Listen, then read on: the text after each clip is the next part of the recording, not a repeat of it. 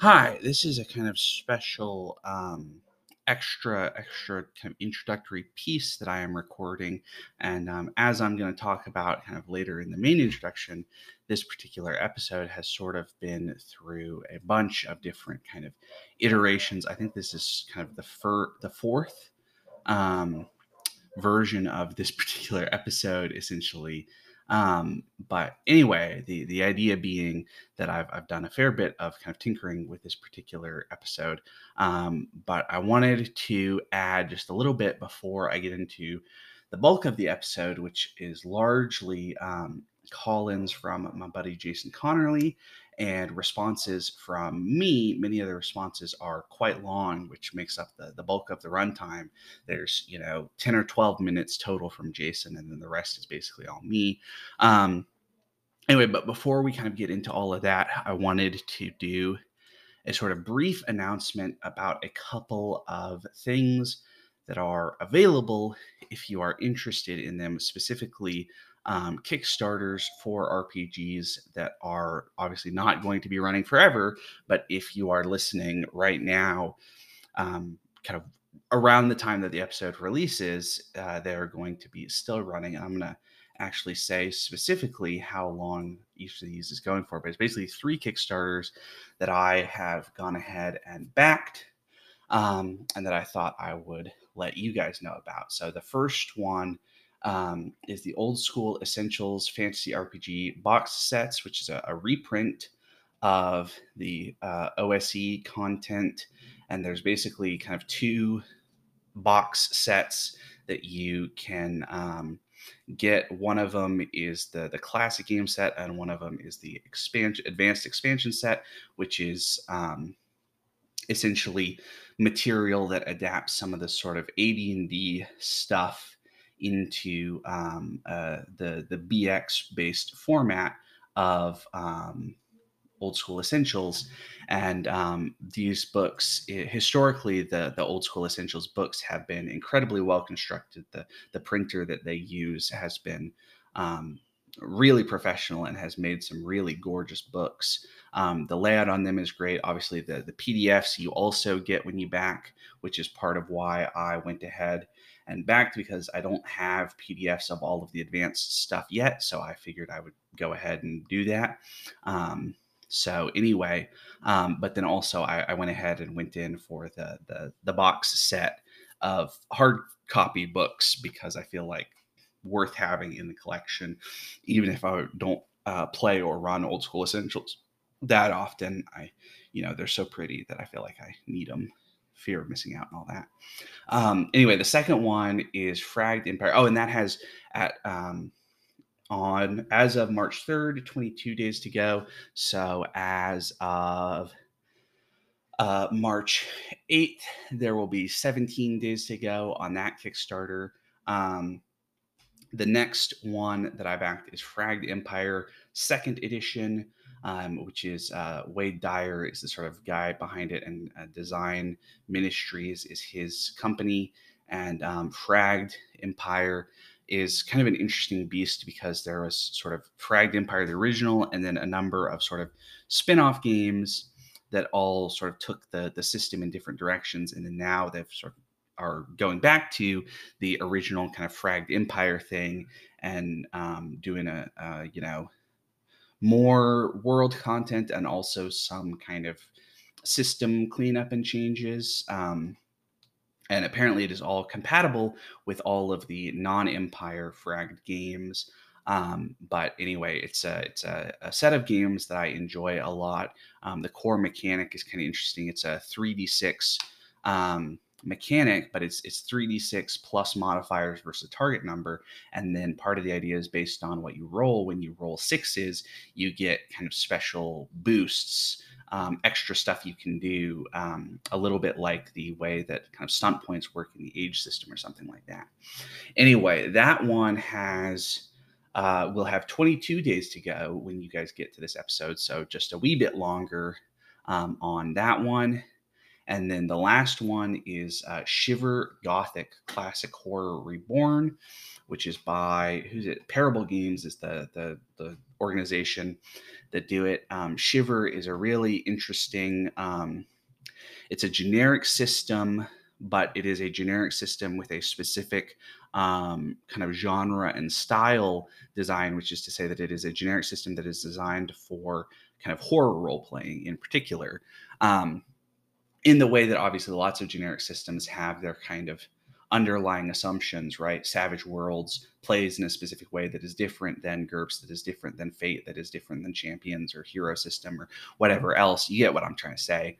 And Shiver is really cool. It's not a super complicated system based on what I've seen of it. I have the core book, but then this is a sort of expansion for Gothic stuff, and there's basically kind of two books that they're working on. One that is sort of the main city, and one kind of expansion on that. That's kind of the undercity, people living in the sewers in this Gothic city type thing, and it looks really cool and seems like the sort of thing that some people might be interested in. And it's another thing that I myself have backed, so I feel comfortable, basically shilling it for you guys, having backed it myself. And that one will have 23 days to go by the time this episode is released. So basically a collection of kind of Kickstarter related things. And then obviously part of the reason for telling you guys about this stuff is specifically that, if you often, if you can kind of work it out right, backing Kickstarters for these various games can get a pretty good deal on either the kind of main material that the Kickstarter is for, or sometimes the sort of other material that the company has that they're offering as like cheaper add-ons and stuff. So for instance, for the Fragged one, I think it's like $110.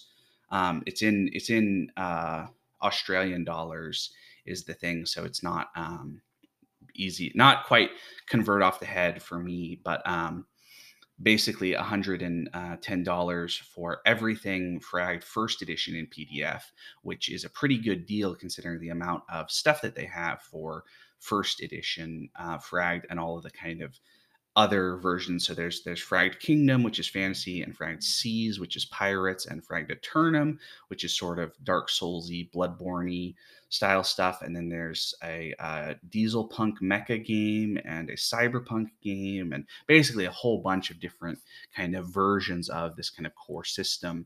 And if you kind of work it out right, you can, especially if you don't, I already have just about everything they have produced in PDF, so it doesn't make as much sense for me. But for somebody who wants to get into those games, it would be obviously a really good deal for all of that material in PDF to just get a ton of stuff. So anyway, I thought I would do that. I'm hoping that you guys didn't get too much background noise on this little bit, because I can hear a bit of noise coming from the neighboring apartment and dogs barking and stuff. So hopefully you guys didn't get too much of that, and if you did, it didn't bother you too much. But anyway, that's a sort of Kickstarter alert, I guess, to say that there's a couple of things that are kind of out there and available and might be worth looking into if you have similar taste in games to me. Anyway, let's get into the main episode. Hi, I'm Arlen Walker, and I'm live from Pelham's Wasteland. And today I've got another episode of the podcast for you guys. I'm trying to be a little bit quiet right now because it's only about 7:30 a.m. And I'm, at my desk in my apartment, so I, don't want to make too much noise and, disturb my neighbors in my apartment complex. 7:30 obviously is not insanely early, but it is, I think, a fair bit earlier than especially one of my neighbors actually wakes up. And then the other thing is that this particular episode has sort of gone through, I think this current version is sort of the third round of work I've done on it, essentially, that it's gone through kind of a couple of different versions, if that makes sense, which is one of the real benefits of, prepping ahead of time, basically, is that you have time to do, editing and version stuff. And I haven't done any like audio editing in the sense of, cleaning up my responses or anything, but I have been sort of going through a couple times and sort of tinkering with what I might want to put in this episode and all that. So anyway, in earlier versions, there was sort of more of my kind of sort of classic solo rambles, I guess you might say. But I have enough call-ins now that I feel like I should do kind of a just call-in show. And it's just about all Jason Connerly of the Nerds RPG Variety Cast, who is, of course, a great friend of mine, and wonderful that he has called in so much.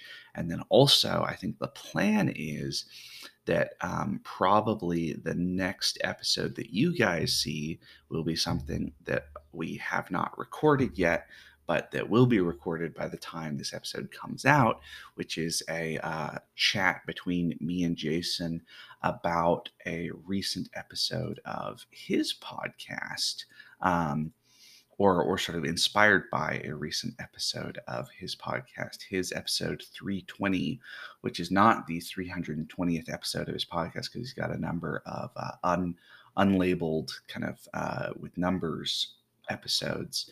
But his episode from March 1st of 2022, 320, is the episode where he plays the responses that he got for his February contest, which involved basically asking people to call in with their 3 favorite RPGs and a little explanation as to why.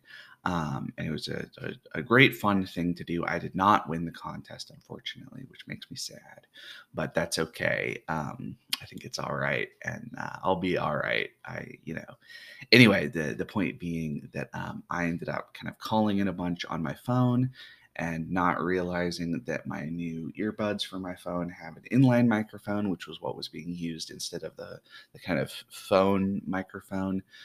And therefore the audio is not great, and it has the kind of noise of the microphone rubbing against my shirt as I'm walking the dog and all that. And Jason said that he thought it would still be okay to play them, but I sort of said that I thought that the audio quality was really bad, and I didn't necessarily feel like it was up to my standards, if that makes sense. And so what we decided to do was to do a sort of hang out and chat, the two of us.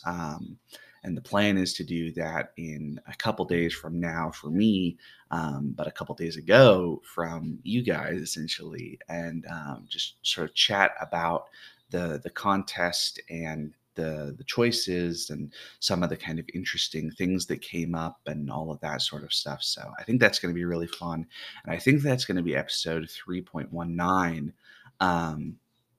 The season 3, episode 19, essentially, of this podcast. And then I will probably send the audio to Jason if he wants it, and he can do whatever he wants with that audio and all of that sort of stuff, or he may just link to my podcast or whatever. But anyway, all of that is to say that we have a ton of calls from Jason because I've kind of let them build up over a significant period of time. Most of my responses are on the shorter side, but there's one kind of really big response talking specifically about kind of James Bond stuff in the middle. So it's a fair bit of me content mixed in with the Jason calls. And I think it's a fun episode. So I hope you guys enjoy. Hey, Arlen, catching up on episode 315 or 3.15, I don't know the right way to say that, but I paused it to call. You mentioned Twine or whatever the story writing software, word processing software, and I could definitely see where the branching, like, where you're working on the drop-down menus or the branching parts, would detract from the writing the story part, as opposed to sitting down in front of just a basic word processor or even a typewriter, or even pen and pencil, right? And just writing. So yeah, I think I know I can't speak for you, but I can only speak for me. But I easily get distracted, or I'll mess around with that stuff. Like when I was writing term papers, I'd waste so much time with footnotes and doing the margins and all that instead of actually just writing the paper. So sometimes you just have to write. Yeah, I totally agree, Jason. I really like the idea of writing something that has that kind of branching story element. Not even necessarily a whole lot of what we might describe as kind of player agency necessarily, but just a sort of sense of like that there's kind of more to explore than can be gotten on like one kind of read through or play through, depending on your terminology.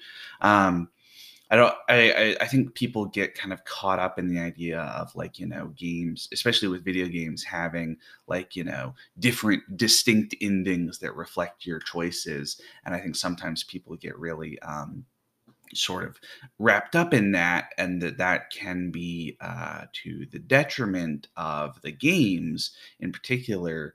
Not because having distinct endings is necessarily a bad thing, but because I think they get sort of wrapped up on the idea of, choices mattering based on what the kind of writer or designer thought of them mattering versus choices mattering to the player, if that makes sense. That I think there's a lot of value in sort of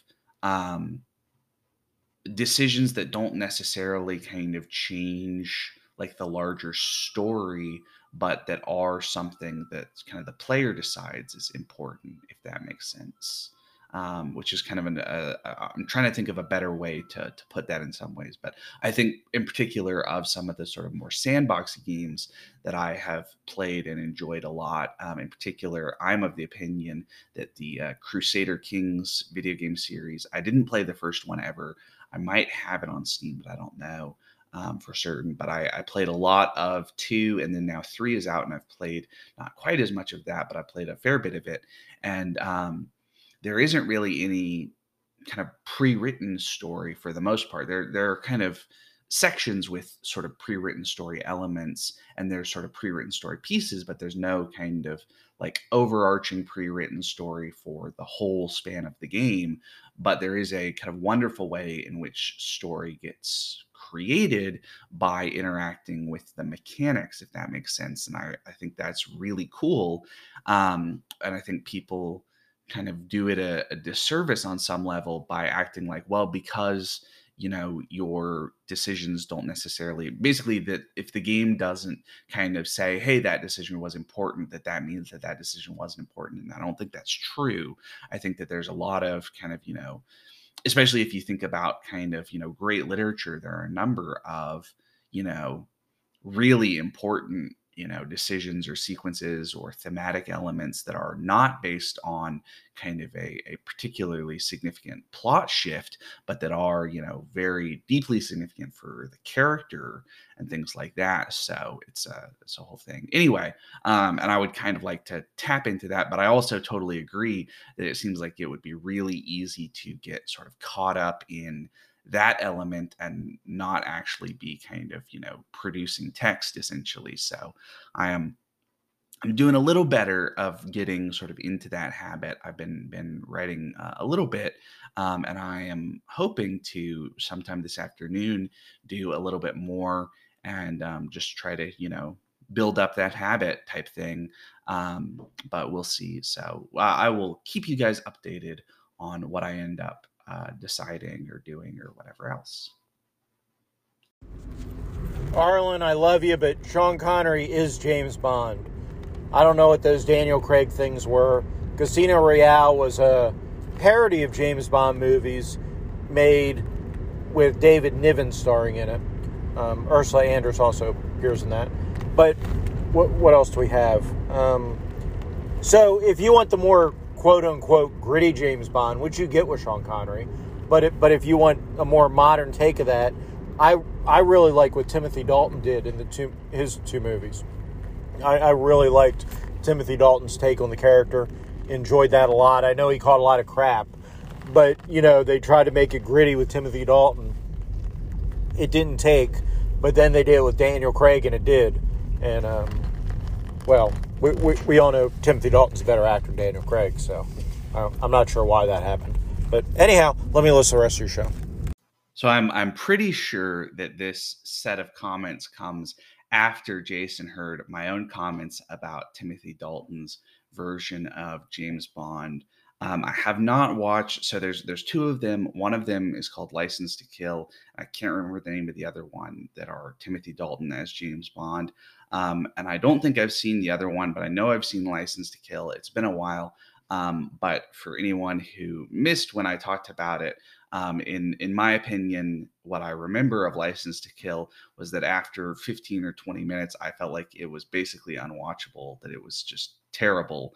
And anyway, so I think Jason is mostly pulling my leg, but he might be serious, in which case I guess maybe I'll watch the Timothy Dalton James Bonds again. Who knows? I'll decide. Maybe I'll put them on the tablet one night and just sort of, if they turn out to be terrible, I'll, stop after 20 or 30 minutes. But anyway, I definitely really like the Sean Connery James Bond a lot. I have a real strong love for the different Sean Connery film versions of James Bond. I will also add that the parody version of Casino Royale, the kind of original Casino Royale movie, that for anybody who doesn't know is a sort of parody of James Bond that came out like in the 60s or 70s, also has what's his name, Citizen Kane, Orson Welles as the villain, which I thought was pretty cool when I found that out, because I really like Orson Welles, not just for kind of his own stuff, although his own stuff is pretty great, but also for kind of some of the other stuff that he was in. So obviously Citizen Kane is sort of the most famous thing that he did, and then there's a couple of others that he did. I can't remember the name of the one where they reshot the ending that was around the same time. And then he also did The Chimes at Midnight, which is sort of a strange thing because he kind of never finished it, but it has been sort of put together in the aftermath as a sort of actual film that is Orson Welles as Jack Falstaff. And it's great. And then F for Fake is also really good. And then, of course, one of my absolute favorite films is The Third Man, which is I'm gonna spoil The Third Man. So if you guys have not seen it, you should watch it. But Orson Welles plays a character who is the best friend of the sort of protagonist, and who, when the protagonist arrives in post-war Vienna, believes that he is dead, but it turns out Orson Welles is not as dead as he was supposed to be. And in particular, there's a magnificent sequence that takes place on a Ferris wheel where the two of them are sort of chatting on this Ferris wheel as it goes through sort of one circuit, and Orson Welles just completely steals the scene, and he's so good and so much fun to watch. And I just, wish that he had made more movies, basically, and hadn't been pretty much blacklisted by the Academy in some ways. But anyway, that's a whole another thing. He also, I will add, Orson Welles is the voice of Unicron in Transformers, the animated film. The film version, the first Transformers film that was made as a film from the animated TV show. He's the voice of the sort of boss villain Unicron, who is like a Death Star transformer, right? He's like a transformer so big that he transforms into a planet, and it's awesome and wild. And apparently it's sort of similar to Alec Guinness's comments on playing Obi-Wan, that he, felt like it was, very silly and ridiculous and not really a reflection of his kind of, caliber as an actor. But also that it's something that, the people who were sort of introduced to that actor through that particular role have a great fondness for in many ways. So anyway, as far as the James Bond goes, I part of the reason I really like the Daniel Craig James Bond, and particularly Casino Royale, I saw Quantum of Solace in theaters, and I remember very little of it, except that I did not think it was very good. Um, uh, Skyfall, I think, is good, a really good James Bond movie in a lot of ways. Um, Although I don't think it's quite as good as Casino Royale in some ways. And then Spectre, I think I saw, but similar. I don't think I saw it in theaters. I think I saw it um, after it had come to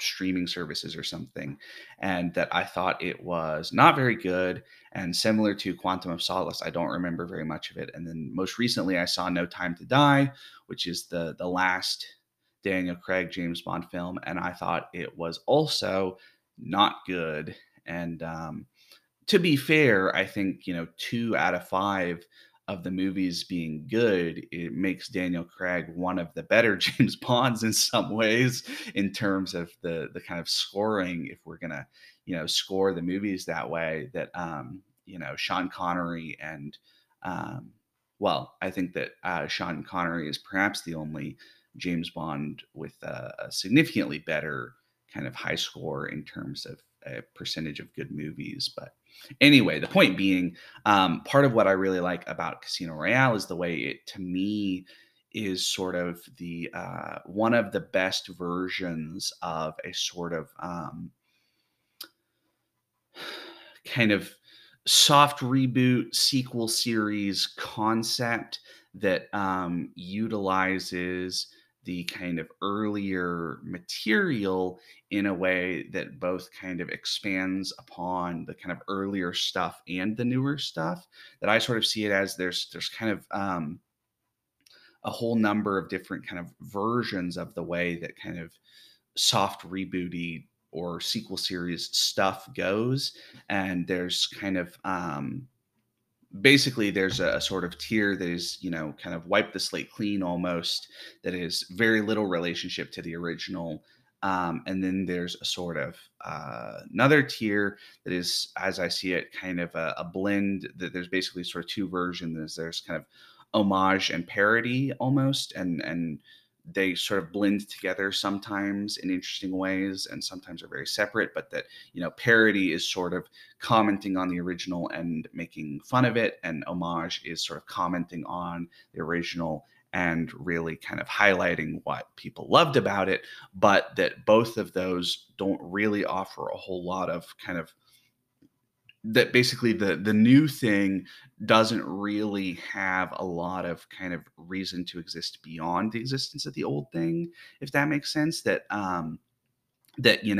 it'll be like a new movie in a particular series or a franchise or something that basically exists to comment on the old stuff, but doesn't really have a lot of kind of value on its own, if that makes sense. I'm trying to think of a better way to phrase it. And then the sort of higher tier than that is a sort of commentary where both the kind of older material and the newer material are kind of enriched by the existence of this newer material in a way that allows us to kind of have new perspectives on the old material, as well as having this kind of interesting and worthy sort of new material. And to me, that's sort of what Casino Royale does, in a way that a lot of the other various kind of soft reboots or franchise restarters or whatever. So I'm thinking of, for instance, like the Jurassic World series, or the 2016 Ghostbusters. And then there was a new Ghostbusters that was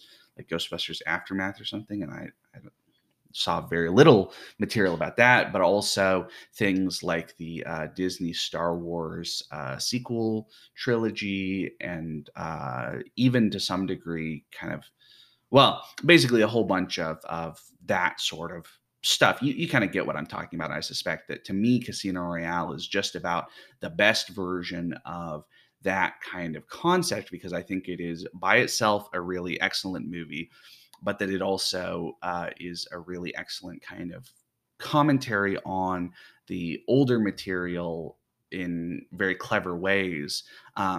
Which is to say that I enjoy the grittiness to some degree, and I appreciate that there's definitely, especially in the Sean Connery Bond, it seems like they got kind of less gritty for a while in kind of in between Sean Connery and Daniel Craig. That is kind of, as the series grew, it got almost sanitized to some degree. It seems like as James Bond became a little more kind of family friendly, almost, I guess it seems like that sort of the early Sean Connery stuff, where they were still kind of experimenting with bringing that character to the screen, has a little bit more of that roughness, in the same way that, for instance, like the first Iron Man movie has some kind of bits and pieces that it seems like Marvel has done their best to distance themselves from.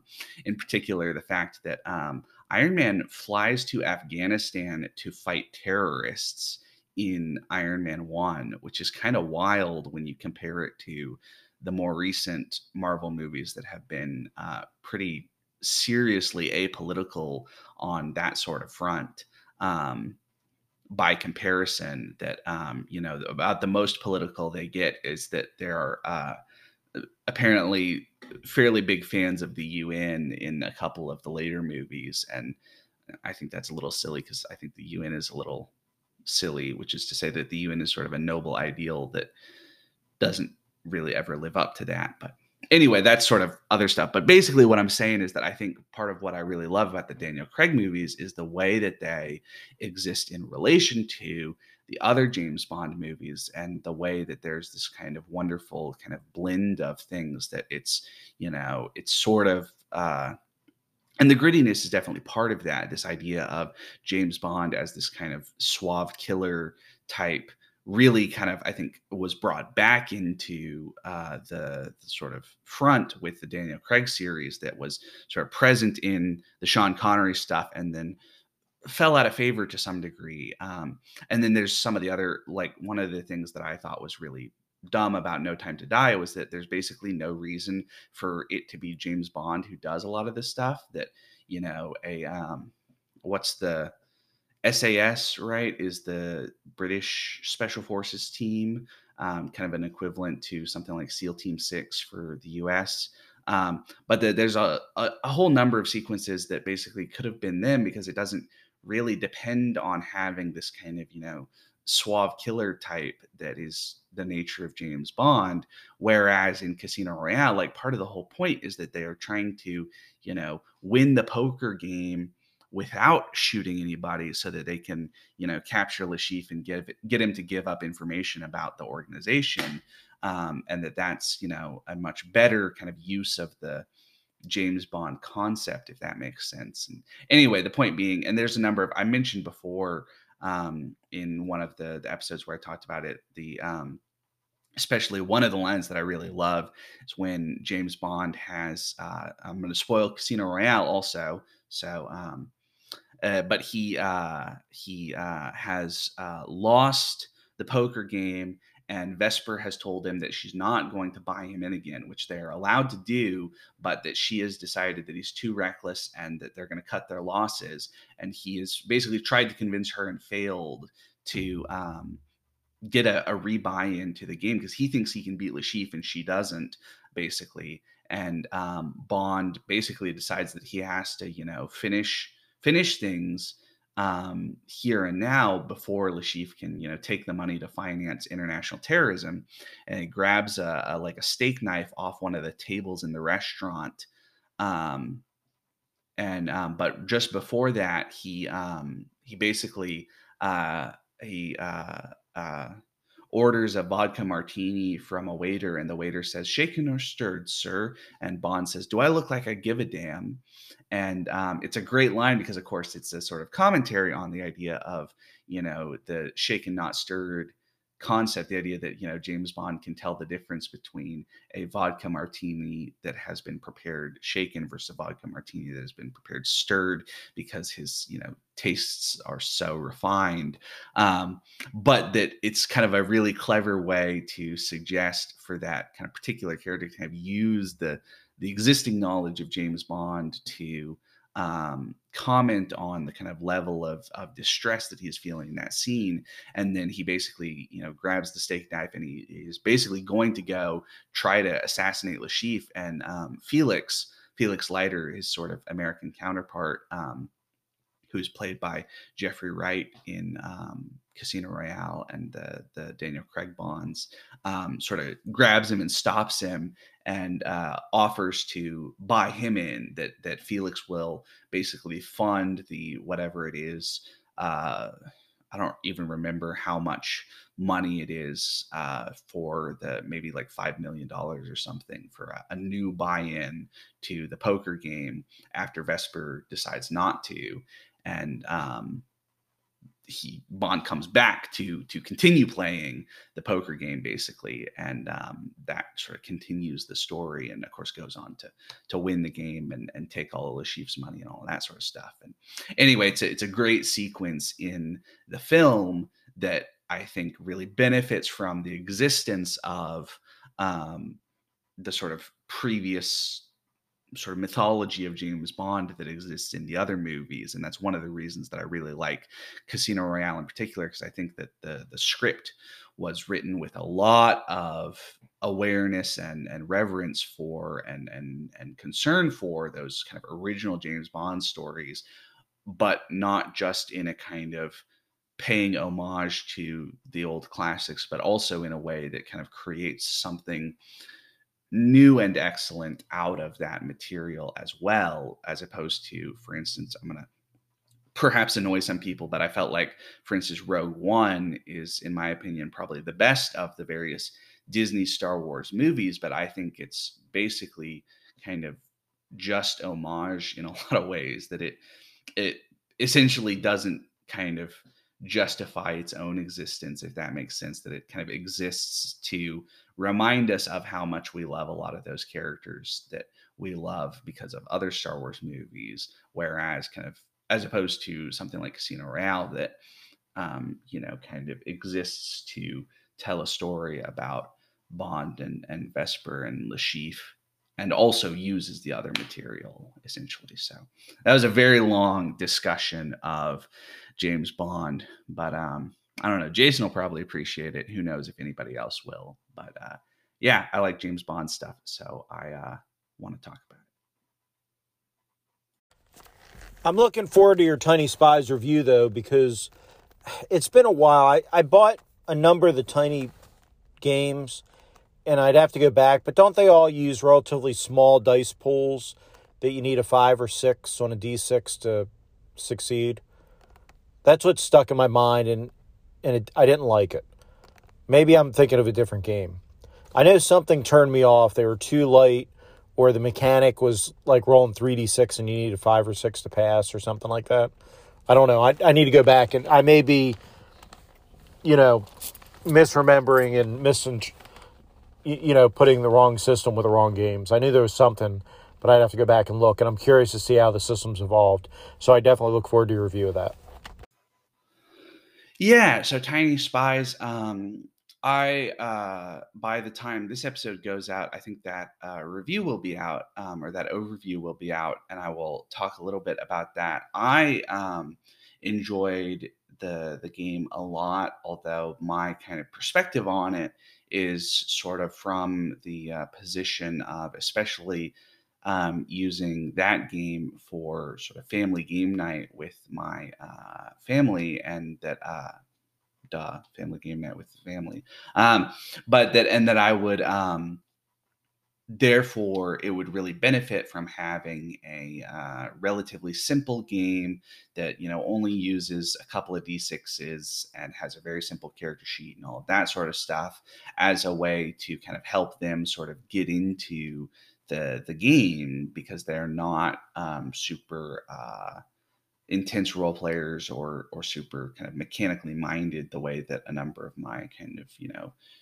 the friends who that I've made who are sort of more intensely into role playing are sort of more interested in that, in often kind of more mechanically intense games and all that sort of stuff. So It is definitely a quite simple system. Normally, you roll 2d6 and you're trying to get a 5 or 6, and then if you have basically advantage, you roll 3d6, and disadvantage, you roll 1d6, and you have advantage or disadvantage based on kind of situational circumstances. So your character will have certain kind of skills or traits that give them advantage in particular situations or for particular tasks, and then there'll also be, disadvantage sort of stuff that you might, have to, do something in a situation where you're not as suited for it, and therefore will be rolling 1d6.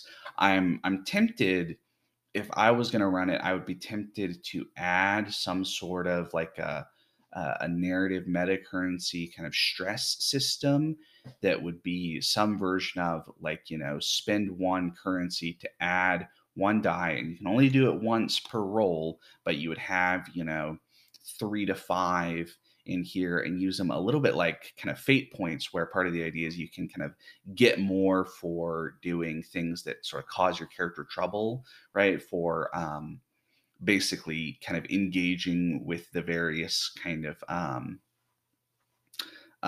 complications of the game, right? So if you're playing a sort of suave super spy type who has a thing for beautiful women, like most of them seem to, and you choose to get sort of wrapped up in something related to that you would get an extra point like this, and that you could use that on, you could only use one on a roll, but you could use it on any roll to add an extra die, and it would boost your maximum to 4 dice if you had advantage. So you'd have, pretty great odds of succeeding if you have advantage and use it. But even if you had disadvantage, you could basically spend one of those points and be at kind of normal odds of success, and that would add also a little bit more kind of control over the game. That's sort of an idea I had when I was reading through it and thinking about playing it with my family, is that to have, basically 3 to 5, kind of poker chips basically is probably what we would use in person, and that you just, turn one in and get an extra die on any given roll to kind of basically to represent kind of, pushing yourself or whatever else to kind of make something important happen. Because I like that element of a lot of games, the idea that there's a sort of, the player can kind of, have a little more sort of direct control over the character's kind of attempt, I guess. The idea, especially of kind of, especially rationalizing it as sort of pushing yourself, that we all sort of know what it's like to be in a situation where there's kind of important and unimportant things, and so we're, devoting our energy and our willpower to the important things and letting the unimportant things slide a little bit, and that is a thing that I think fits a lot of the sort of fiction of these RPGs really well. And so I like the idea of, the player decides, okay, I really desperately need to make this particular shot, so I'm going to, spend an extra point, get a little bit better odds to do so, and do it, basically make that one happen. Whereas some of the other stuff that's happening around me, I don't necessarily care about as much, so I'm not going to spend the points on that. So I like that element of games often, so I might add that to Tiny Spies as a way to add just a little bit more kind of mechanical complexity and a little more sort of to engage with for the game. But I guess it'll depend on actually playing it with my family. So anyway. Hey, Arlen, thank you so much for sharing everything you have about your family and your situation. It's very interesting and it's very endearing, and I really appreciate your doing that. I look forward to playing a game with you here in the future and talking to you, just talking here in the future as well. So take care of yourself, and we will talk again soon, I hope.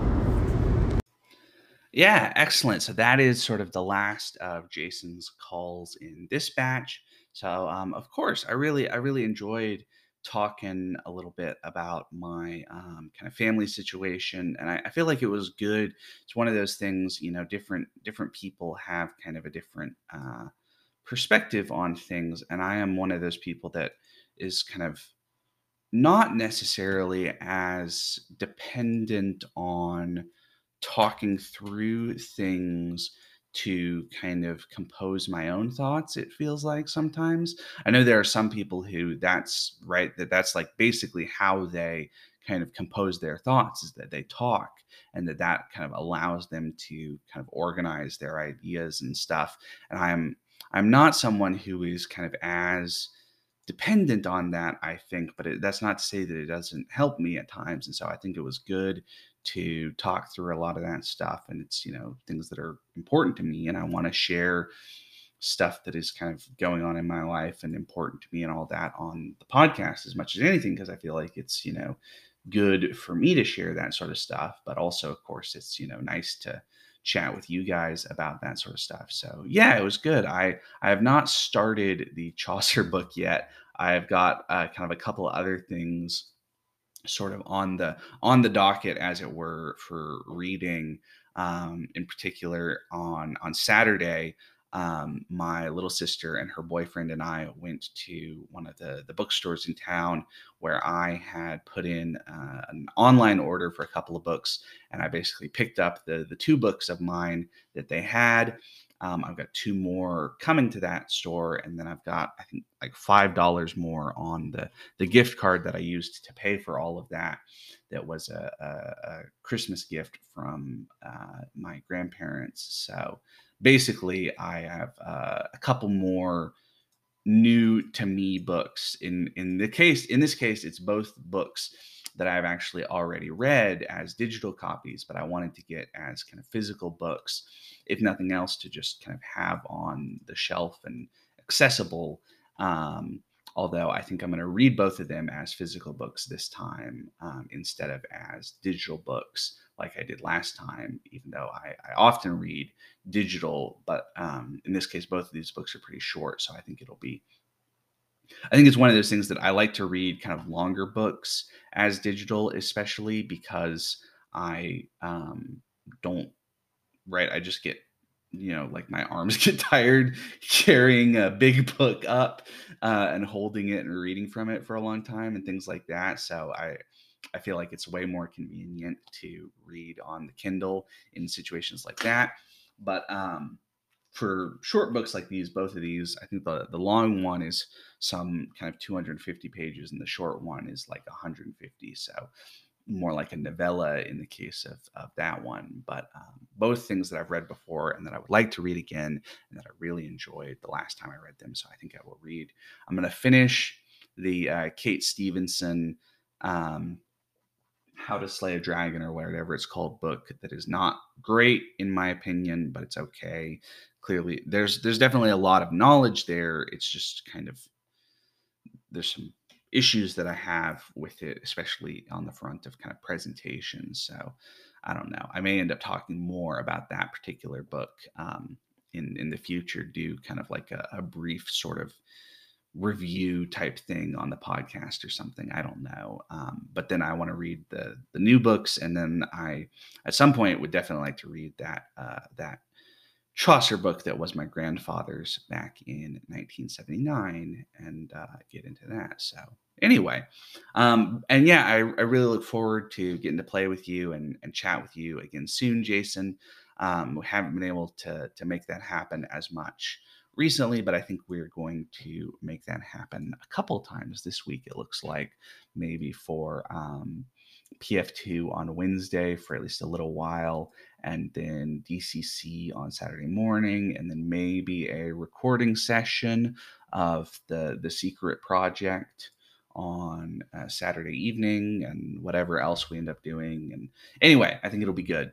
So yeah, that is the end of the sort of first round of call-ins. So we are going to shift to me rambling content, and then if there are more call-ins that get added to this episode, I'm going to put those after the kind of me rambling content. And we'll see how long the episode goes, and if I feel like I need to break it up or anything like that. Obviously, I went very long, especially with my discussion of James Bond related stuff. That's like 17 minutes in the middle of the call-ins. So I could probably re-record it and have it be more concise, but I don't feel like doing that. So anyway, let's get into rambles. Hey, Arlen, Jason here. Just paused your YouTube to podcast episode 3.16 to comment. I definitely know what you mean with the YouTube videos. And yeah, you're right. Most publishers don't care because people aren't going to, try to recreate the text off a page from somebody flipping through. But, one instance that I do think is kind of egregious, Bruce Timm, I think it's Bruce Timm. I'm not looking things up on the computer, so this is off the top of my head. But the guy behind the Batman animated show in DC animated universe, he also does some more adult art, with nudity and stuff in it, but the same style as the Batman stuff. And he has some books out there that are pretty rare. They're pretty hard to get. And there are some YouTube channels that have like reviews of those books where they flip through and pretty much show you all the pictures. And I'm not necessarily complaining about nudity on YouTube, but the idea that, you have this book that's a limited print run book. You can't buy the book anymore. It's not available in Kindle. So if you want to own this thing, you're going to pay hundreds of dollars to get a copy of it. But, somebody's showing it all online, which I guess you could look at it both ways. But, for him, for that, which I guess since the book's not being sold anymore, maybe it's not as big an issue. But if he was selling the book, say it's $100 a pop, and instead of buying the book, you just go to YouTube and look at somebody else's pictures of it. I mean, obviously, there's a big difference in owning the book and be able to look at it when you want, and regardless of the kind of art it is, right? But yeah, I definitely that was one of the videos that flipped through of one of his books, art books, bugged me more. The idea of artistic. Did they have permission to do that in artistic rights? I guess what I'm saying is that was more egregious of not respecting, you, you know, the IP of the book to me than any of the RPG ones that I've seen. If that makes sense. School bus just came up. My dog's gonna start barking, so I'm gonna stop this recording and go listen to the rest of your episode. Yeah, so that thanks, Jason, for calling in. That's a sort of call in response to kind of my comments about shifting my kind of plan and style for overviews. Where, for those of you who don't know, for what I do generally for overviews nowadays is that I have OBS open doing display capture, and I just have the PDF up, and then I have a little basically a kind of banner at the top and my webcam at the top, and that also kind of allows me to kind of cover up some stuff on the screen.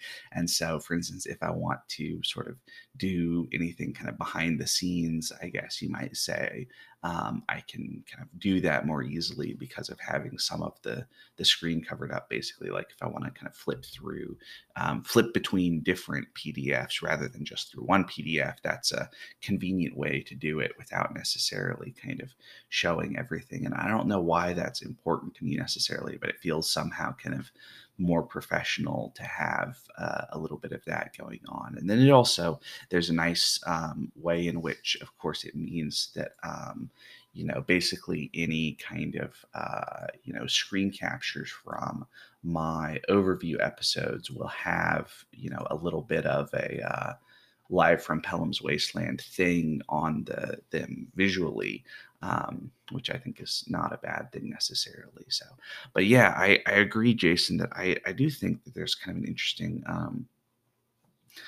way in which obviously having, images on YouTube are not the same as, kind of having a real book in your hands, but there's definitely a kind of odd way that some kind of intellectual property elements get treated, I guess is the way I would put it. And that's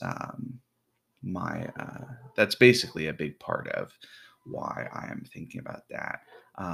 The Bruce Timm stuff is really interesting because of course, as I have talked about a couple times on here, I'm a big fan of the various sort of Bruce Timm series, the Batman the Animated Series, and then I think there was a sort of sequel Batman series called, like, I I don't even remember, Further Adventures of Batman, or something.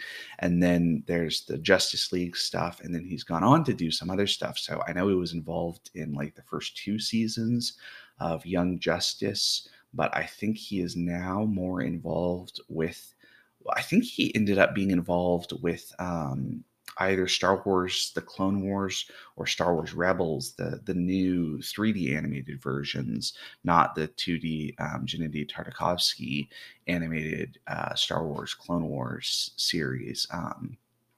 But anyway, I certainly really enjoy his stuff, basically the material that he has kind of created in those universes.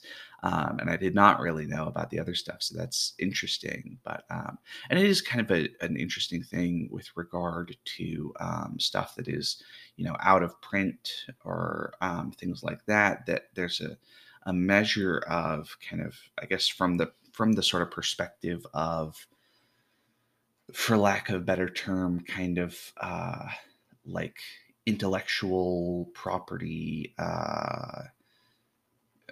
storage, I guess you might say, or I guess from the perspective of kind of not letting things be lost to time, for lack of a better term, which is something that, of course, I am sort of cognizant of, partly because of my background in kind of the classical world stuff, and the fact that we have lost so much of what existed in that era, just because of time, basically. That there's a measure of, or a part of me that's sort of like, what, it's not necessarily a good thing, but it at least helps to kind of keep the material alive and existing somewhere, where, if every copy of that book got, burned up in a freak accident, well, at least there would be images on YouTube, I guess. But I don't know, it's kind of a complicated thing. And that certainly doesn't really apply to my content, because I basically do stuff on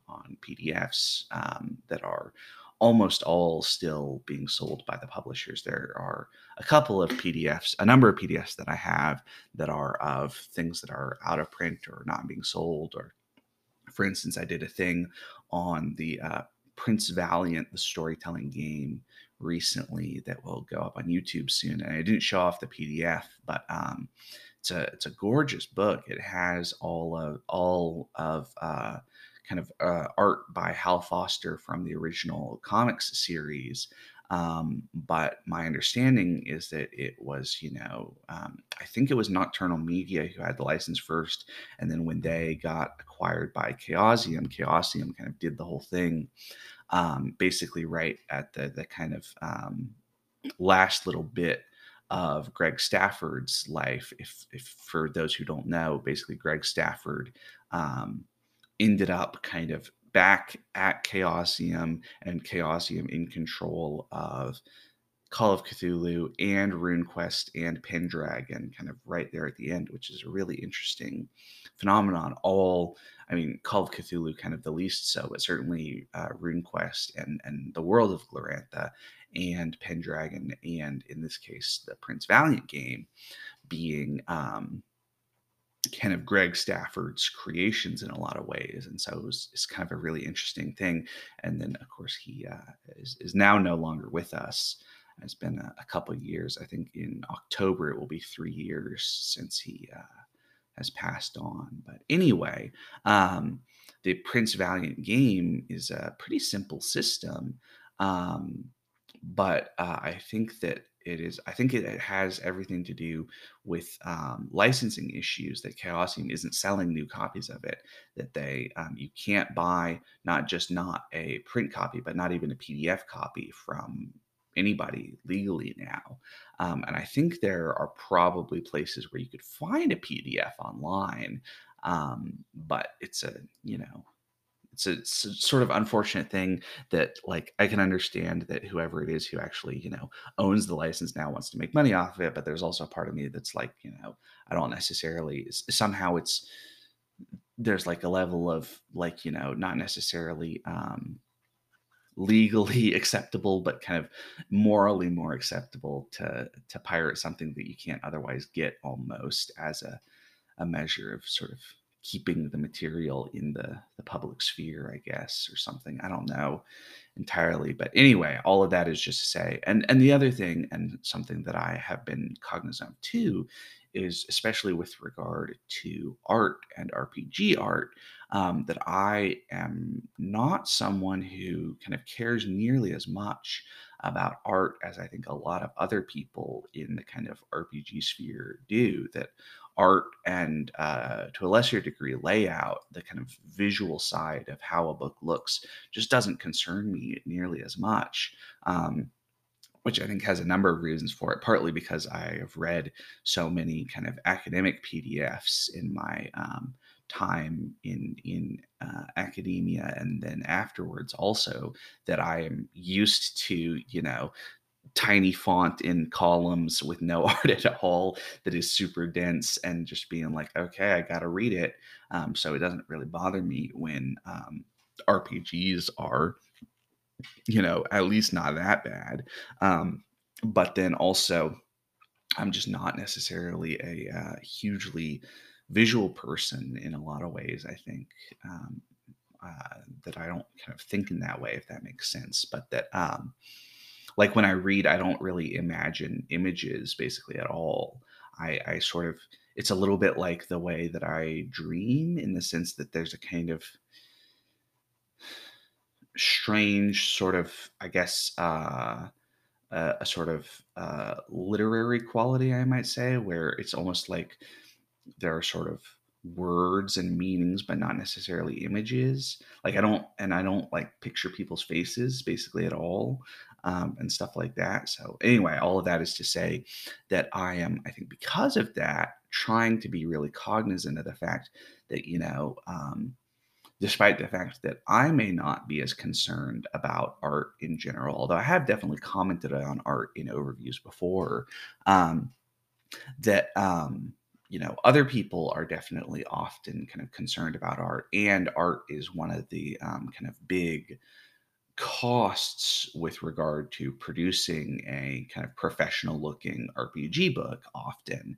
And so I want to be kind of cognizant of that, and not just, show off every single piece of art in a book to be like, hey, here's all of it. Um, and thereby somehow kind of not kind of respect almost the kind of investment of money, and even more so kind of time and energy that went into the production of all of that. So anyway, all of that is to say that I think the new system is working pretty well.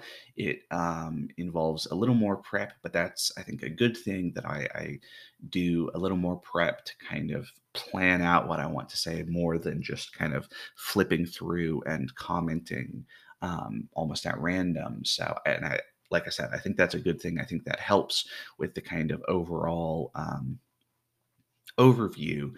So I think it's working really well. But yeah, it's kind of a weird thing, using people's intellectual property or copyright material or stuff. And then on the other hand, there's also an element of, like for instance, it was actually just yesterday that we recorded it, but I did a sort of discussion with J.M. Defoggy, of Jackal's fame, and that audio will go up on the podcast at some point. I don't know exactly when I'm going to fit it in, but it'll definitely be available on the podcast. And it was a really good discussion about a lot of things kind of centered on Glorantha, although not just about the world of Glorantha. And I put up some kind of art from various editions of Glorantha that I had sort of curated, which is, on the one hand, I definitely like don't own that art, but also like I am kind of talking about material that it seems like Chaosium, who does own all of the art that I used, at least as far as I know, would be interested in kind of, making sure that people are learning about Glorantha. And so they might be, okay with a little bit of sort of kind of an edge case scenario almost. So I don't know. It's kind of a complicated thing, and I don't have a background in like intellectual property law or anything like that, or copyright law or any of that. So I'm just going to kind of keep doing what I'm doing and try to be kind of cognizant of all of the different things. And I guess if I get feedback, especially from like a publisher or a designer about my stuff, that I will try to kind of, do a good job of being respectful of that. And I think that's, kind of the best you can do in most circumstances. I will also add as a kind of little bit more on the subject. So I've been kind of looking through just for the past, couple of minutes, basically 15, 20 minutes, some Bruce Timm art and some kind of art in the style of Bruce Timm um, on Google image search, basically, and have been enjoying a lot of that stuff. In particular, there's some really cool things that he has drawn or been involved in. There's a couple of, like, there's one that is a sort of Batman in specifically the kind of original style, where the cowl and all of that looks a lot closer to the kind of first version of Batman, I guess you could say, where the kind of ears sort of come out a little sideways and almost like horns. And then there's some Star Wars sketches that are pretty cool. There's, a Luke Skywalker and Han Solo stuff.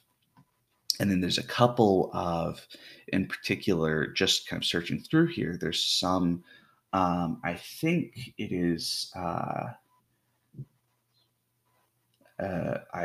don't know if the text is by him, but there's a particular image that I'm looking at right now that is sort of about his style and his kind of design elements, you might say. And he is specifically talking. So there's kind of two elements to this image. There's "You Blockhead" and "Don't Keep It Real," and he's talking about the structure, the kind of shapes that are involved in Batman and the Joker's face. And then he's got a version of the Joker basically with Batman's jawline and a version of Batman with Joker's jawline. And it's a great demonstration of the role of those shapes in kind of communicating information in a sort of cartoon style, essentially.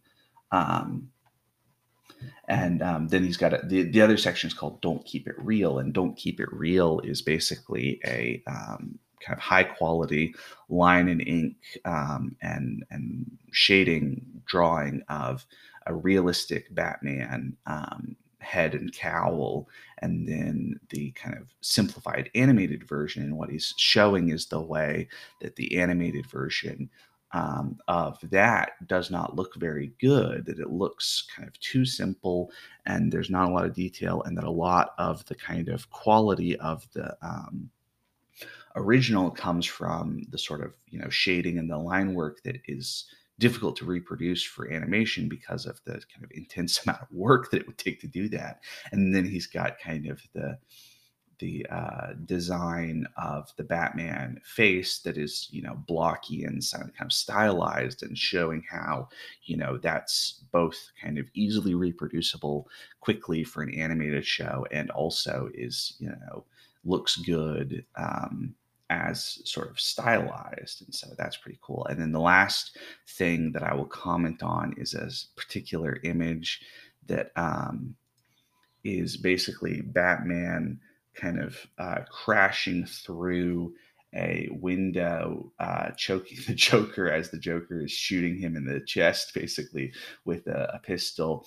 And then there's a bunch of kind of other little bits and pieces in there that are implying different kind of issues that have to do with the kind of things that the Batman show had to go through based on the kind of broadcast standards and stuff, that, they couldn't show Batman strangling people. And there's a syringe that's, like somebody potentially would have been, using to shoot up with heroin, and Catwoman has a cigarette falling out of her mouth, and there's a alcohol bottle, or is clearly supposed to be alcohol. It's just got XXX on the label, and then there's a cross, and there's a kid in the scene who looks like, he might be in sort of the line of gunfire on some level. And anyway, the point being that there's a whole kind of set of things apparently that they ran into when trying to adapt Batman the Animated Series, and it's a great kind of visual version of those issues. And so let me see if I can link it maybe in the description. Well, we'll see. Anyway, but I thought I would just talk about that just a little bit more because I thought that was kind of a fun little discovery. And I really enjoy those Bruce Timm animated series. So yeah, including Batman Beyond, which I did not mention, but is a great show, I think, and a great show. And then the Return of the Joker movie, I think, is a really excellent Batman animated movie that has some really great bits and pieces in it. Also, and it's totally worth watching. There's kind of, my understanding is there's two versions of that. There's kind of like a theatrical version and a director's cut maybe. And I think that the distinction has to do with rating stuff, that the director's cut did not go through the whole kind of rating process. And that it's because there's some kind of, not even necessarily like gory violent, but especially some kind of pretty grim sort of implied violence and some kind of creepy stuff going on, that I think the story is that they decided that it needed to, happen in a kind of less grim and sort of off-screen way for the presumably PG rating of the theatrical version, if I remember correctly. But anyway, and now we have more calls from Jason. Okay, I am out driving, but I am pretty much hands-free, as far as you know. And I wanted to call in. I finished listening to your Adventure Crafter part. I'm going to jump to Tiny D6 Spies next, which I'm very curious about. I think I called you or commented about my issues with the Tiny system in the past, or at least my perceived issues. So we'll see if they're still apply to this. But the Adventure Crafter, very cool. I've got Mythic, and I've got a bunch of that stuff. I don't know if I have this product or not, to be honest. When I get home, I'll have to look through my drive-through RPG library. I might already have it. If not, I'll definitely pick it up, mainly for the reason you're talking about, using it for solo. My favorite solo podcast is James Rawls' Subclass Act, and he is able to just come up with stuff on the fly and jump to different places, and I can't do that. I definitely get stuck. So having something like this that would help out for solo play for me would be hugely helpful.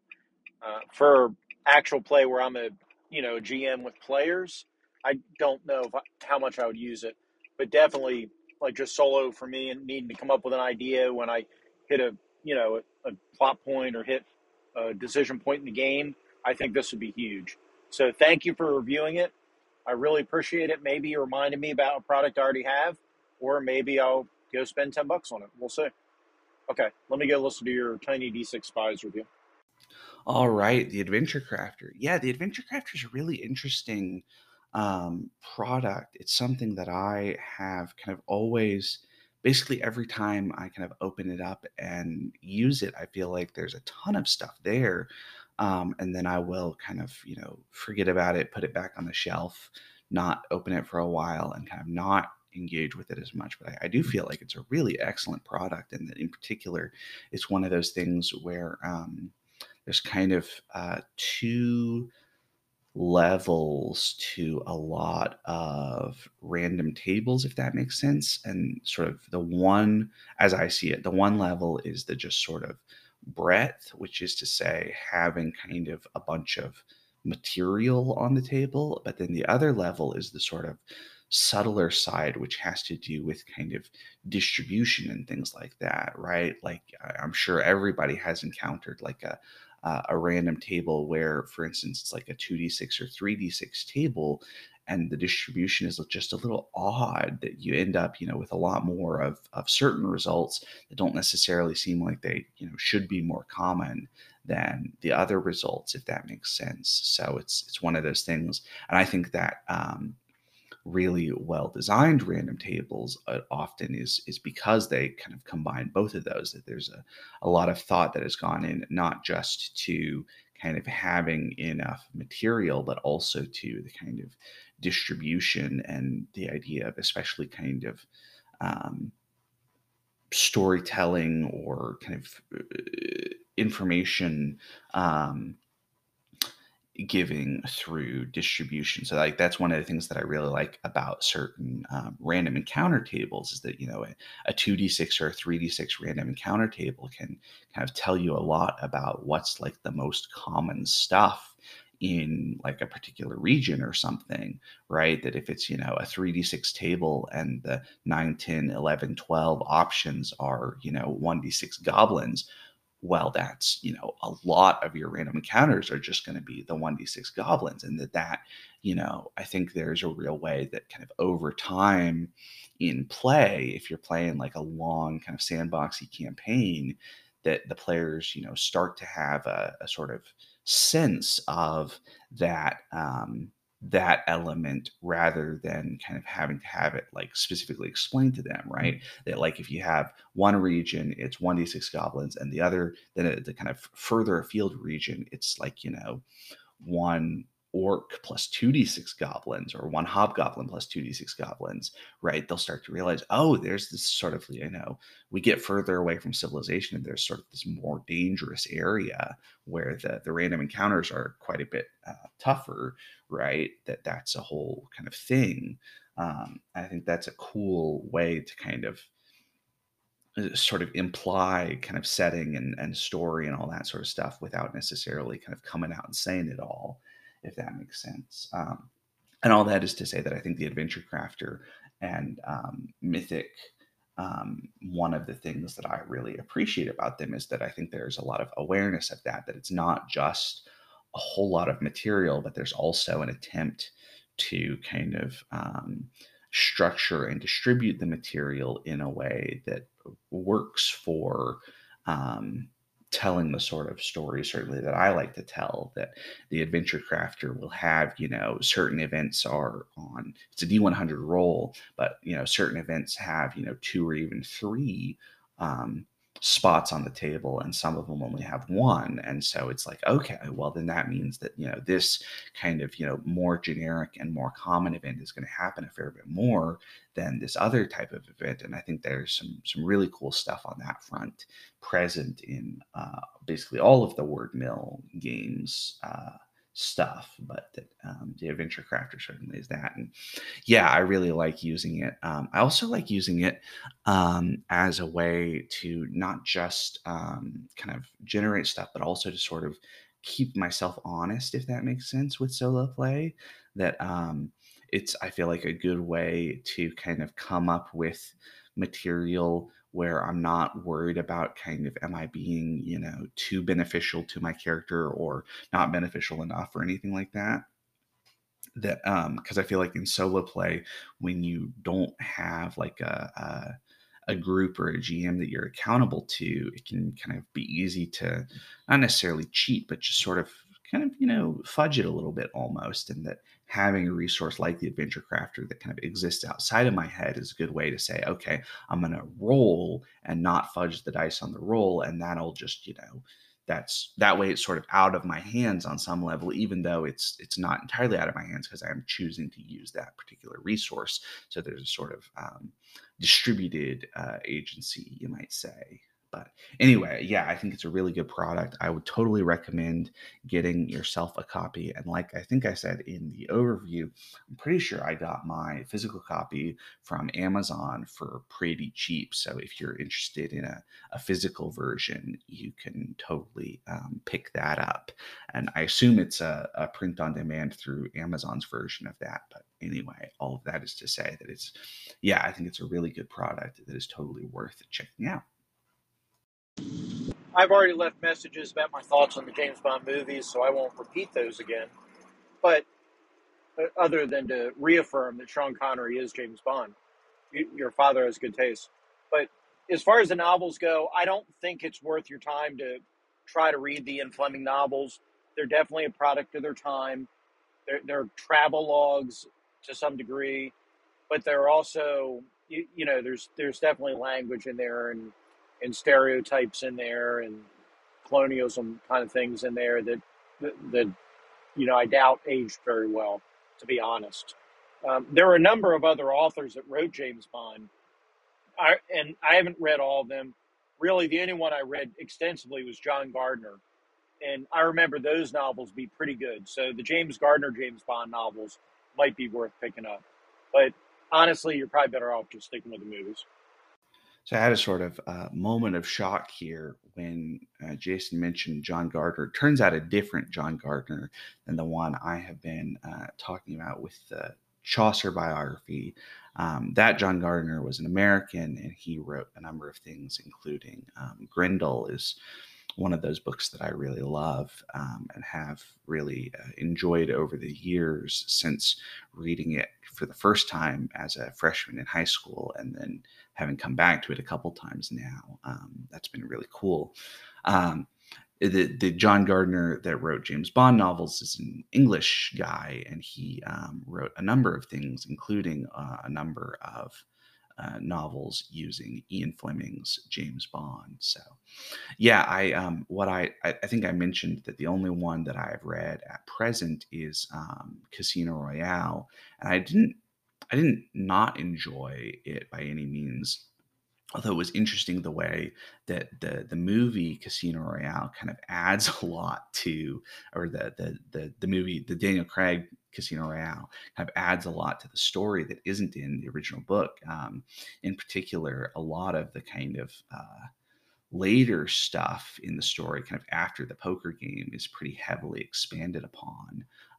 And also, Le Chiffre originally is just a French communist, and they're worried about the Soviets having they're putting their hooks into Western Europe essentially, and so James Bond has to get rid of the commies instead of obviously in the Daniel Craig James Bond, it's not necessarily directly stated, I don't think, but it's pretty heavily implied that Le Chiffre was a major source of funding for a number of terrorist attacks, including September 11th, which is a little weird to think about. Kind of, that seems a little too kind of on the nose in some ways, but looking back on it, but it doesn't necessarily bother me too much now.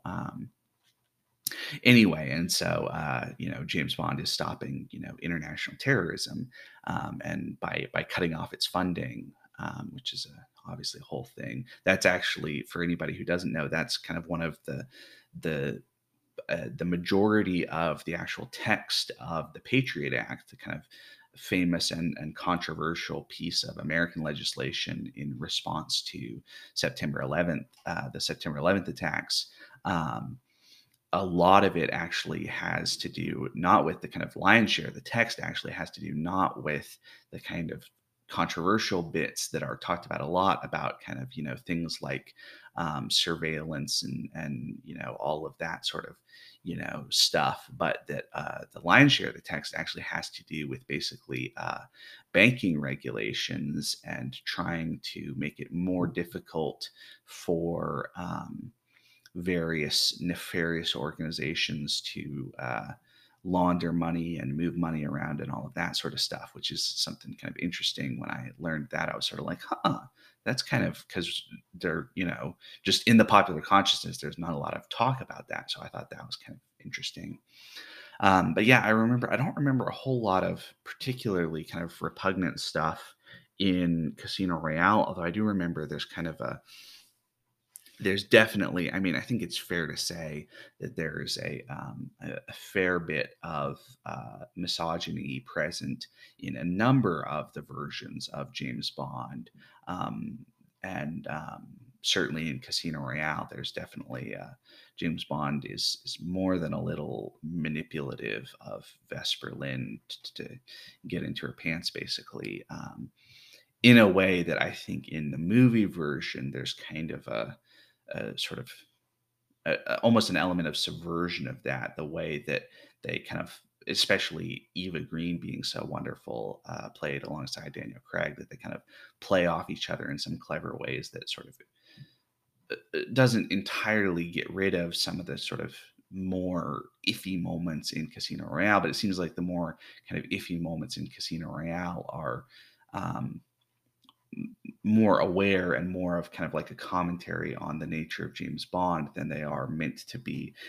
Enjoy the vicariously the conquests of our hero type thing. But anyway, so I don't know if I'm going to go back and read. Obviously, they're not hard reads by any means. You can pretty easily read one of Ian Fleming's novels in an afternoon, or at least I can. But I have enjoyed some other sort of related stuff. I can't remember the name of the particular author, but there's a series that I read two or three from that was sort of a blend of a number of things, but there's definitely a pretty strong influence from the kind of travelogue, espionage, James Bond element. But the main character is like I don't remember if he's like an archaeology professor or what exactly, because it's been a while since I read them, and they were okay. They weren't great necessarily, but they were kind of fun. But that there's a kind of measure of sort of subversion of the James Bond type there. That he is sort of a wimpy professor type, and his best buddy is sort of a kind of police officer, but kind of in the sort of thuggish mold, who doesn't really care about a lot of the finer stuff. And together they end up solving problems, especially related to kind of art crime, which turns out art crime is often very closely related to attempts to launder money by nefarious organizations, which is a whole nother interesting thing. But that I enjoyed that series more than a little bit. For the first couple of them that I read. I can't remember the name of it now, so maybe I'll go back and find it. Who knows? But yeah, anyway, James Bond novels. I don't know if I'm gonna read any more of them, although I might end up going back and picking up one or two just as a read it in an afternoon and kind of think about it. Especially I'm kind of interested to see a little more of how, especially the early ones, were adapted. Essentially, the kind of relationship between, I guess, the sort of Ian Fleming novel and the film version, especially the ones with Sean Connery, because they're kind of closer to the source material temporally. And yes, I think Sean Connery is a wonderful James Bond, and to me, he's sort of the kind of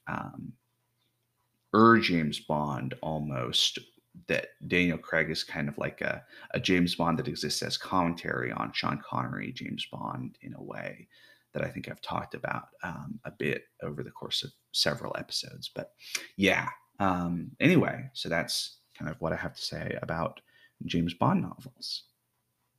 I'm probably making a big assumption here, but you've probably read this Charles Strauss, the Laundry novels. And in the Laundry novels, there's one novel that effectively is a kind of a send-up of James Bond and that whole genre. That's kind of interesting. But yeah, I don't know.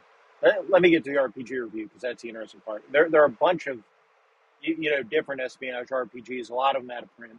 The James Bond RPG by Victory Games is actually pretty good. The Top Secret, the original Top Secret's kind of clunky. I don't remember Top Secret SI that much. I had it, but I never, really played it. I have not looked at Top Secret New World Order. I actually bought it, but I don't have it. I haven't read it, so I can't comment on that. Spycraft gets high remarks by some people. I have not played Spycraft, so I can't comment on that. Of course, Palladium did Ninja Spies. So, since I had James Bond back in the day, it's kind of interesting. The games we played the most were Top Secret, the original 1980, and Mercenary Spies and Private Eyes, which is an evolution of the Tunnels and Trolls system. But yeah, I don't know. James Bond is a pretty good system, but again, it's out of print and it's an IP kind of product, so I'm sure they go for stupid money nowadays. But oh well. Let me get to your review. Although you've already verified the dive mechanic is the one I wasn't thrilled with. but let me hear your actual review of the game. Sorry for all these digressions. I look forward to hearing how the game went for your family. And yeah, it's weird because the Tiny D6 just feels like too light of a system for me. And also for Dice Pool, with only a 33% chance, I'm not real thrilled with only rolling, 1, 2, or 3 dice per se. But it's weird for me to say a system feels too light when I champion Risus, you know what I mean? But I don't know. You're going to have to run a Tiny D6 game for me sometime of your choice and sell me on the system. I definitely look forward to giving it a shot. So thank you for the reviews. Really appreciate it. And I will talk to you again soon. Yeah. So thanks, Jason, so much for all of your call-ins across this whole episode. For those of you who can't tell, I guess, they're sort of in multiple kind of waves, essentially, and were responded to in multiple waves, in the sense that I got these call-ins kind of at different times, depending on what I had put out and what Jason was listening to. So anyway, big thanks to Jason for all of his call-ins. As far as the games you listed, so I have never played, and I don't have a copy of the Victory Games James Bond. I've never played Top Secret. I have the second edition of Spycraft, which I thought was interesting, although I kind of think of it as a little more oriented towards kind of action stuff, which is to say that more in lines of some of the kind of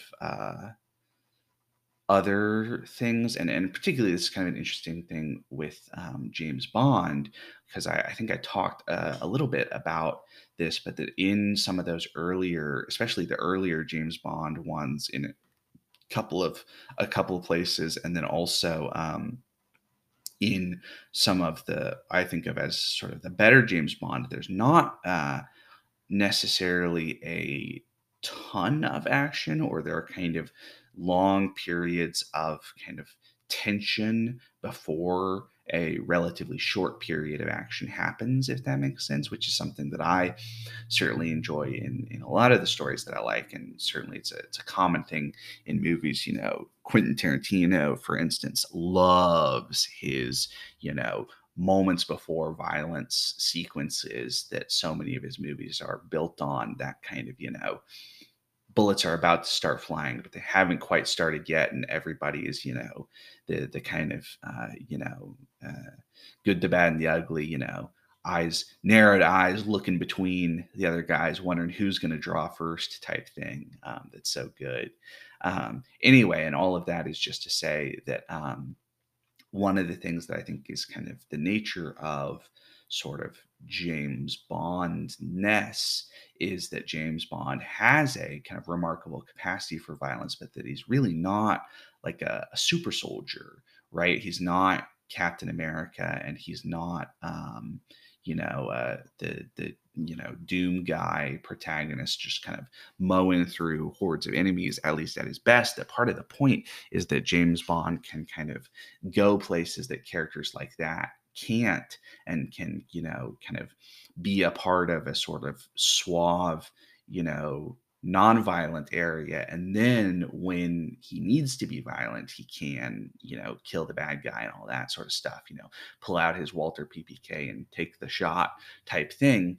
But that, especially in a number of those movies, he doesn't actually kind of, and I think that partly speaks to my disappointment with No Time to Die in particular, which No Time to Die, for those of you who don't know, is at present the most recent James Bond movie, and it had kind of a complicated release schedule based on pandemic-related stuff and shooting issues and all that. And I watched it with my parents on, Prime Video on Demand, or whatever they call it, renting it from Amazon basically to stream it. And it is not so good movie in a lot of ways, I think. And that in particular, I think one of the things that makes it not so good is that there are a lot of sequences where basically James Bond could be totally replaced by like an SAS team and they would do a better job of what he's trying to do. And that you don't really need James Bond to, carry an assault rifle and mow down hordes of bad guys. You need James Bond to, you know, get into the poker room where you're not allowed to bring a gun, and for him to win the poker game to, allow the SAS team to take out Lashif after he leaves. Basically, that sort of thing is kind of what you need James Bond for, is as I see it, and that's a whole kind of thing. And that is to say that my sense of spycraft and also the 5e, the spy game, which is another kind of related thing, is that they're both leaning a little more towards kind of high action to some degree. Not to say that you couldn't play them in that sort of, high tension, intrigue sort of way, but that it seems to me that both the kind of, sort of D20 chassis that Spycraft is built on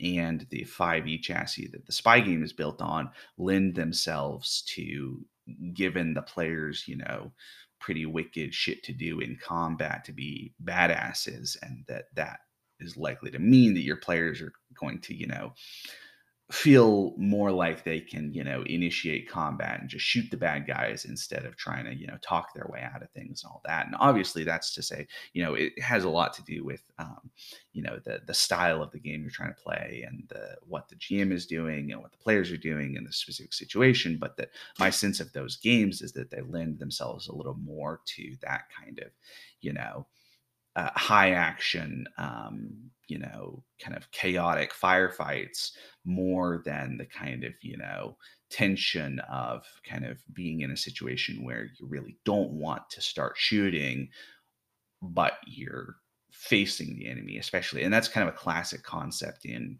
a lot of stories. I think about in particular, is it Heat, where there's Robert De Niro and Al Pacino, who are, on opposite sides of the law and have kind of a sit down conversation in like a diner or something. I can't even remember exactly what it is, but I think what it is that they have kind of a sit down conversation in a diner where, of course, they don't want to, start shooting and have, a bunch of innocent bystanders get hurt because, the criminal doesn't want to put that kind of heat on him, and the cop doesn't want to, get innocent bystanders hurt.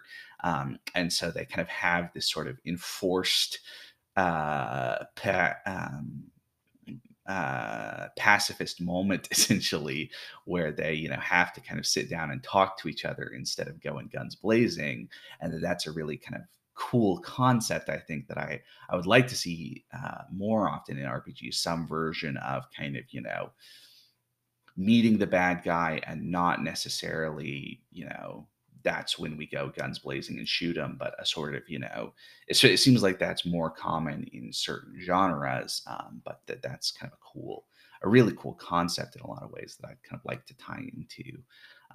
But anyway, that's a whole kind of digression. And then there were one or two others I was thinking of. I think Feng Shui got mentioned. Feng Shui 2 particularly got mentioned earlier in the episode, I'm pretty sure. And that has definitely a kind of super spy character archetype that you could play, although Feng Shui 2 also is a little more oriented towards the kind of over the top action elements, but you could definitely do it in more of a kind of, intrigue spy sort of thing. You just don't have necessarily quite as much kind of rule structure for that. And I think you could probably do something interesting with some version of like Gumshoe, maybe.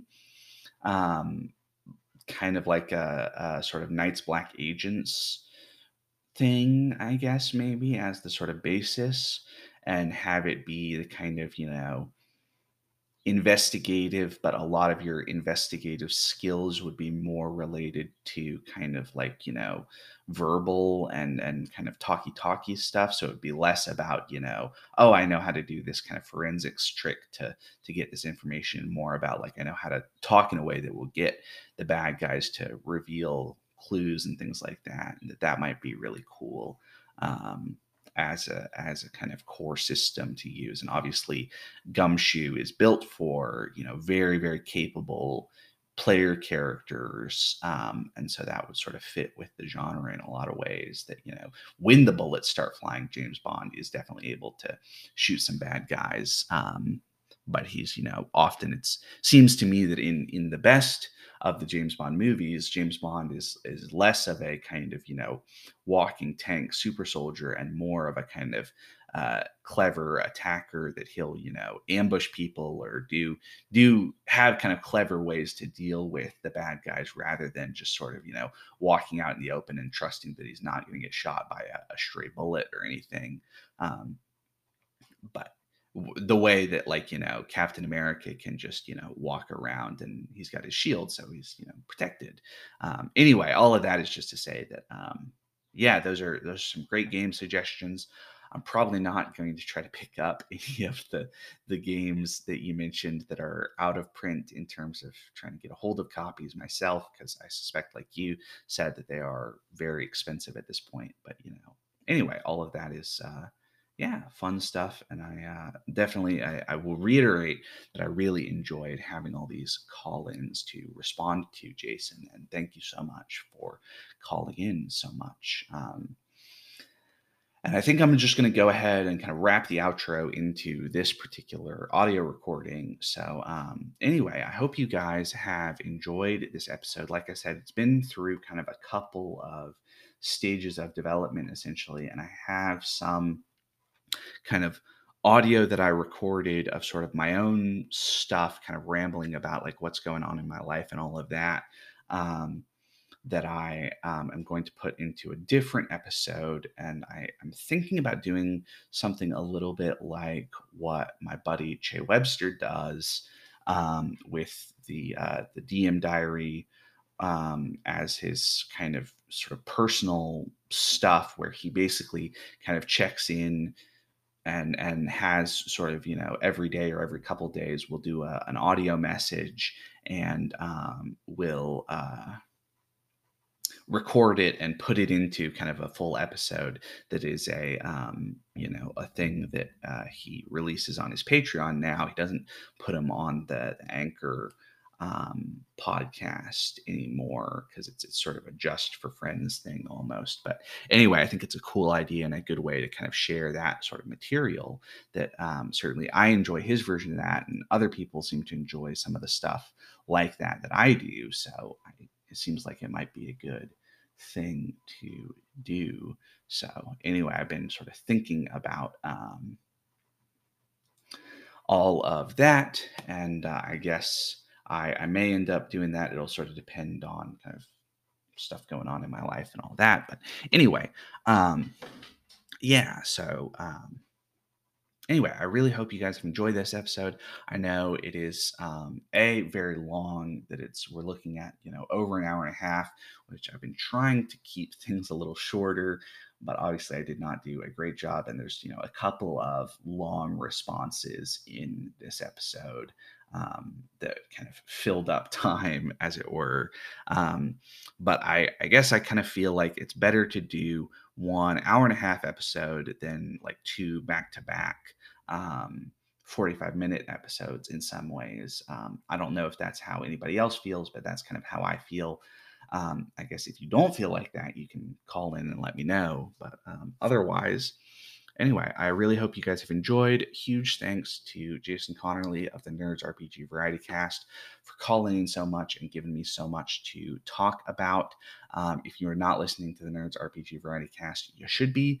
And anyway, I hope everybody's doing well, staying safe, staying healthy, and having fun.